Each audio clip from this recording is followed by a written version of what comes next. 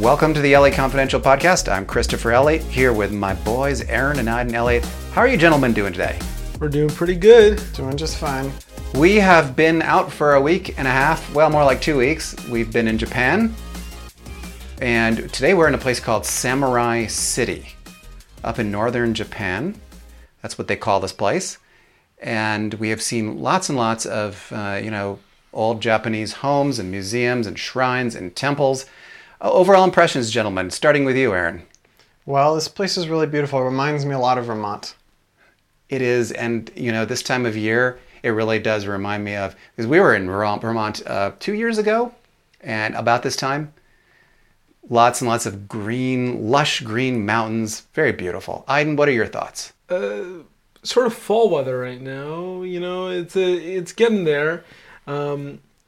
Apparently in Japan, the fall is very similar to the north in the United States. I have to ask you about the hot springs, because we're here and you walk downtown and you can see the steam coming out of the vents, there's a viaducts. Yes.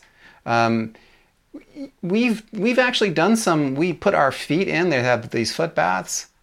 Does that work? Aaron, you and I did that, right? Yeah, we did do that. Yeah. Did you feel rejuvenated? They say it has a rejuvenating effect. No, not really. Not really. Your feet just smell like rotten eggs. No, actually it doesn't. It doesn't have any of the sulfur. The sulfur you're talking about, yeah. Yeah. Northern Japan is beautiful. We'll get to that in a second.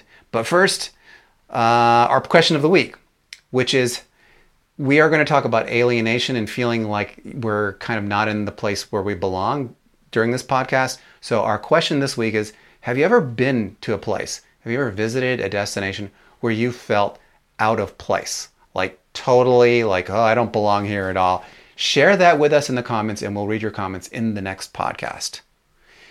We are going to do something called the lightning round because we've had 2 weeks worth of hotel hopping.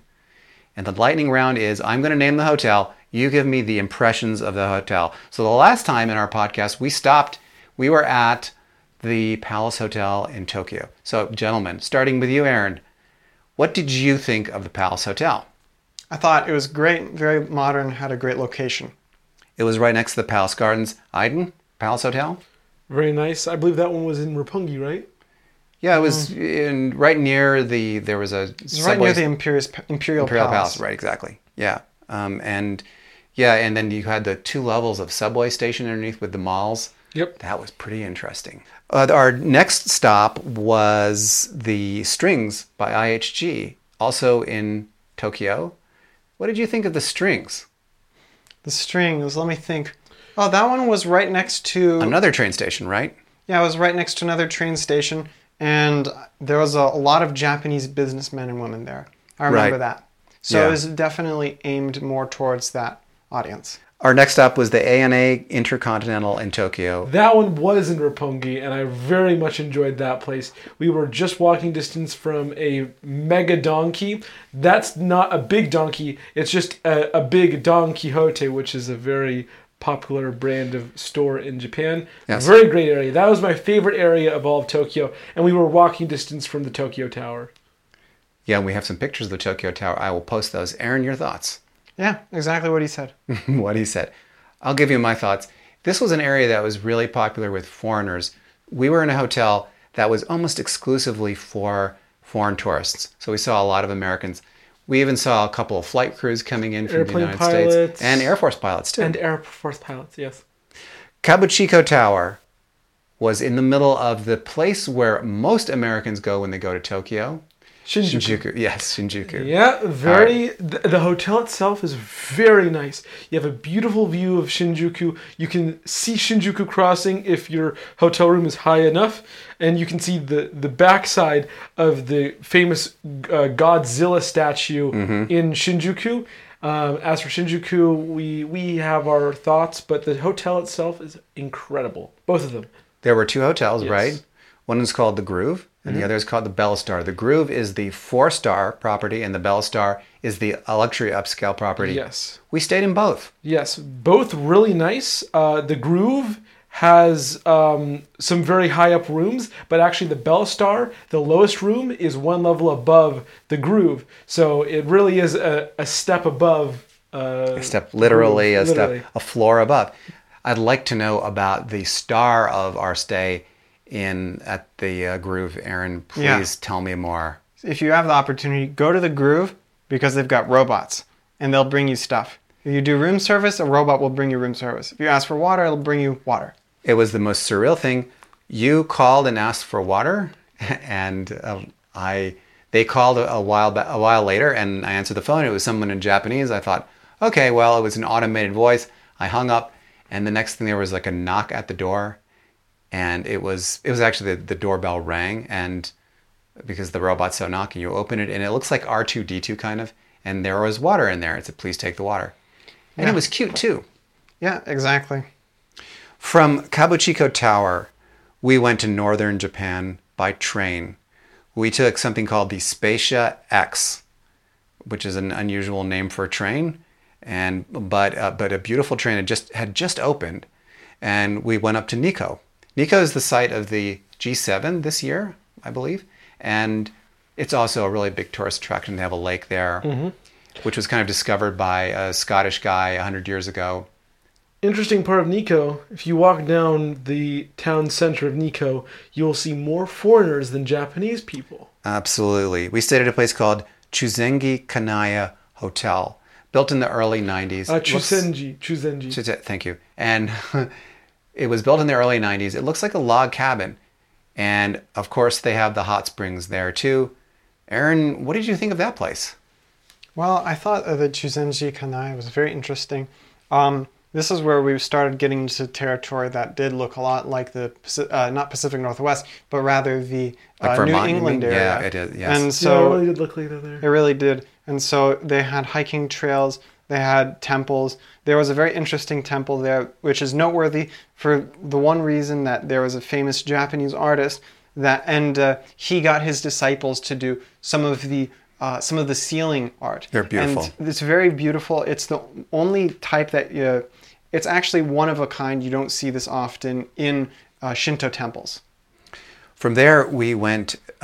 We toured a couple of the waterfalls and the hot springs, and they were absolutely gorgeous. I've never seen anything. The waterfalls are just absolutely incredible. This is also a really good time of year. I should just interject to go here because tourist season is kind of over. A lot of tourists come during the summer. Now it's kind of off season. And of course, high season in Japan is cherry blossom season. Everyone wants to come to see cherry blossoms in March and April. I would love to come back and see the cherry blossoms, but we'll have to save that for much, much later. So anyway, things were starting to slow down, even though it was still pretty warm. From there, we went to a place called the Nikko Kanaya Hotel, which is right in the middle of a beautiful Shinto shrine, Buddhist temples, beautiful museums, and this bridge, this red bridge that goes over the river.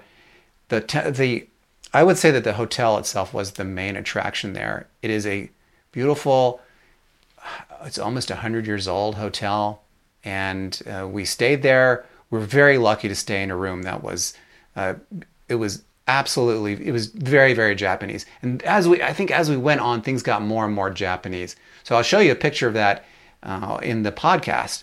But what did you guys think of that hotel, and what did you think of town?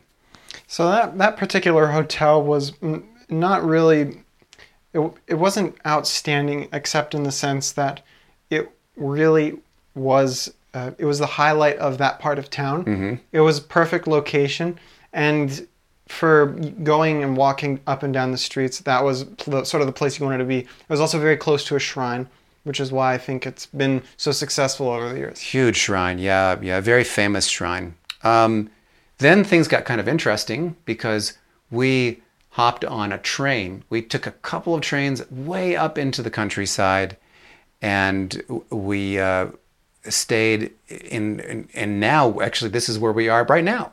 So we're at a place called Konjakute, but that's Samurai City, and we're in a hotel that is extremely Japanese. So Aiden, what makes a hotel Japanese? Yeah, so if you go to a hotel, oftentimes they'll have Western rooms, which I don't know what the word is for, but I know that the word for Japanese room is washitsu. And most hotels, or I should say commonly, hotels have both washitsu and Western rooms. And right now we're staying in a washitsu. We definitely are. And it basically, they separate the bathroom out. So the toilet is separate from the shower, which is separate from the sink. And you have to have your shoes off at all times. Yep. Wait. I should say that when you walk into the hotel, you take your shoes off. You take your shoes off, yeah. And they give you slippers. Yeah. And then when you leave the hotel, they give you your shoes back. Yeah, exactly. And then there are sliding doors that some of them have paper, so you got to be very careful. The way that they cover it up is with paper. And basically all the doors are sliding. And at the end of the day, they'll put together your futon to sleep on. That's a bar. And it's really just, it has that Japanese style. I think when people think of Japanese homes, they think of the sort of room we're in right now. Absolutely. There is no bed in this room. At night, they come and put your bed down. It's a futon that they kind of roll and put on the floor. I'm sure there's a Japanese word for this. Maybe it is futon, okay? It's futon. It's okay. All right. So they put the futon on the floor and they make your bed for you. And then in the morning, they come to take care of your room and clean, and they remove the futon. And then there's also a tea set here and a very low-lying table. And you basically sit on the floor. And that's what a Japanese room is. It's pretty interesting. Aaron, would you stay in a Japanese room again, or is this kind of like just a cultural experience just this one time? You know, I would like to say that it has some perks. You know, I like the fact that you can roll away your bed and put it away. Oh, yeah, like I love that. You have a good tea set too. I like all that. I think though that for me, it's just because I'm so used to standing and sitting as opposed to sitting crisscross or whatever it is that Japanese people do. I'm just not very flexible, and so really all of this is great except it just hurts, right? Yeah, actually, I want to say this is the way that you're meant to sit in these places, or the way that's considered polite to Japanese people to sit. You guys might say, "Oh, it makes your legs numb," but actually, it's supposed to make your legs numb. I didn't know this. Oh, I know what you're talking about. That's where your knees are folded and you're sitting kind of on your knees. Yes. So my legs get numb. I don't know. I watch a lot of videos about Japanese culture, and I just stumbled upon one of those recently. And apparently, when you're meeting with, I think the shogun back in the day, you were meant to sit in a very uncomfortable way, either with your knees or your legs crossed with your full foot on top of your left leg, and it made your legs numb, and it was meant to be a safety precaution in case somebody tried to assassinate. It was either the shogun or the emperor. Very interesting. I had never heard that, but that would not surprise me. The one thing I like actually about these Japanese style rooms is the way that you are saving space. So there's no need to have a bedroom. You just roll out your bed at the end of the day. The only thing that I think is these futons are not the most comfortable, so I would get a futon made of memory foam, and I think that I could definitely sleep on the floor. We are headed off to another place very soon. We're back to Tokyo soon, and then we're off to Kyoto. I'm very excited about that. Our question of the week again is, have you ever felt out of place where you are? Really, really out of place. And I wanted to explore that with you guys in this next part of our podcast, because we've been to all kinds of places, but there's nothing that compares to being in a hotel where they don't speak any English, and the only way of leaving the property is to walk out. We couldn't get a taxi because there was some kind of a festival going on today. And I think that, there is this feeling like, well, we're not in Kansas anymore here. We're really out in the middle of nowhere, and people are, we're obviously not Japanese. How have you guys been dealing with this? I mean, I feel like this has been the biggest culture shock experience so far that we've had. I mean, nothing comes close to this. Really, everything's different in a way that has continued to be different throughout time, that is. And so I feel like I'm really grateful for this, because I feel like, and it's not like we haven't traveled a lot, but I do feel that where we've gone has not given us the opportunity to have an experience like this, where there's a different interior design. There's a difference, it's a very, very striking difference in how people eat and what they eat, for example, when there's a difference in the way basically everything is done. We're going to talk about the food in a second, because I'm glad that you mentioned that. But you're absolutely correct.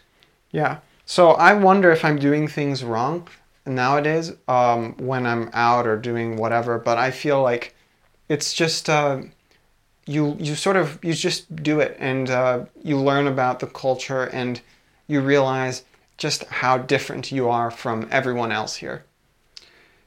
I couldn't agree with you more. We are very different from most people in our appearance. Also, you're considerably taller than most people here. You're 6'2". Most Japanese people are much shorter than that. And so you kind of tower over everyone. Finding you in a crowd is easy. Like we go to Shinjuku Station and where's Aaron? It's not a problem. We just look up. Aiden, I want to talk to you about food, because this is definitely your thing. We all love food, but you've studied Japanese for 2 years, and you can actually have a conversation with some people in very limited Japanese.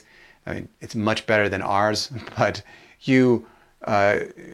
Japanese is a hard language to learn. Japanese food, we could do a whole podcast on that. What have your impressions been of Japanese food while you've been here, particularly in the last 2 weeks?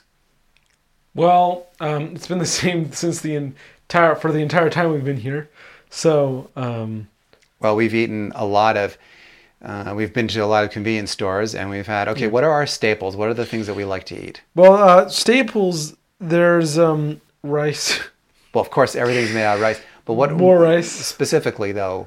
There are these little triangles that we like to eat. Onigiri. Called onigiri, right? Onigiri. They mean something that's pinched, I believe. Yes. Because nigiru means to pinch something. And there are these balls of rice that are pinched into the shape of a triangle, and then they're covered with seaweed. Right. Dried seaweed, and they're really good. They're filled with various different fillings like plum. You can find salmon ones. Wasabi is my favorite. Wasabi. Yeah. There's also chili oil. That's really good. Yeah. Miso, and then also you can't forget the kelp and soy sauce flavor. That one's really good too. And yeah, we've just been eating that, and along with inari sushi, which is fried tofu skin filled with rice, and that all is doused with rice wine vinegar. Really good stuff. That's delicious, yeah. Absolutely. And we've just been eating that for the last, since we got here, really. We've just been eating that. It's hard for vegans. Yeah. Yeah, but, being on a plant-based diet is difficult. You can find it anywhere, and it tastes pretty good. Yeah. What are some of the things that you guys still want to do? I would like to go to Universal and see they have a Nintendo land there, and one of the areas is just an entire Mario-themed area, and it looks exactly like the Mario game. It's very vibrant, very colorful, overcrowded, obviously, but I would definitely love to see that. Wow, we shall see. Aaron, any thoughts about what you'd like to do? For me, I think that I'd still like to see if I can discover some more of the tea selection here. But right now I have too much tea as it is, so it's probably not a good idea. We're to the section of the podcast where we discuss your comments, and we had some comments last week on when we just first arrived in Tokyo. We skipped last week, actually, so this is the week before, because actually I was a little bit sick and couldn't do a podcast. And so we have some comments. Let's see if I can find them. Last week's question was, tell us your favorite story about getting lost on vacation. Bonus points if it happened in Tokyo. And we had a lot of comments about that one.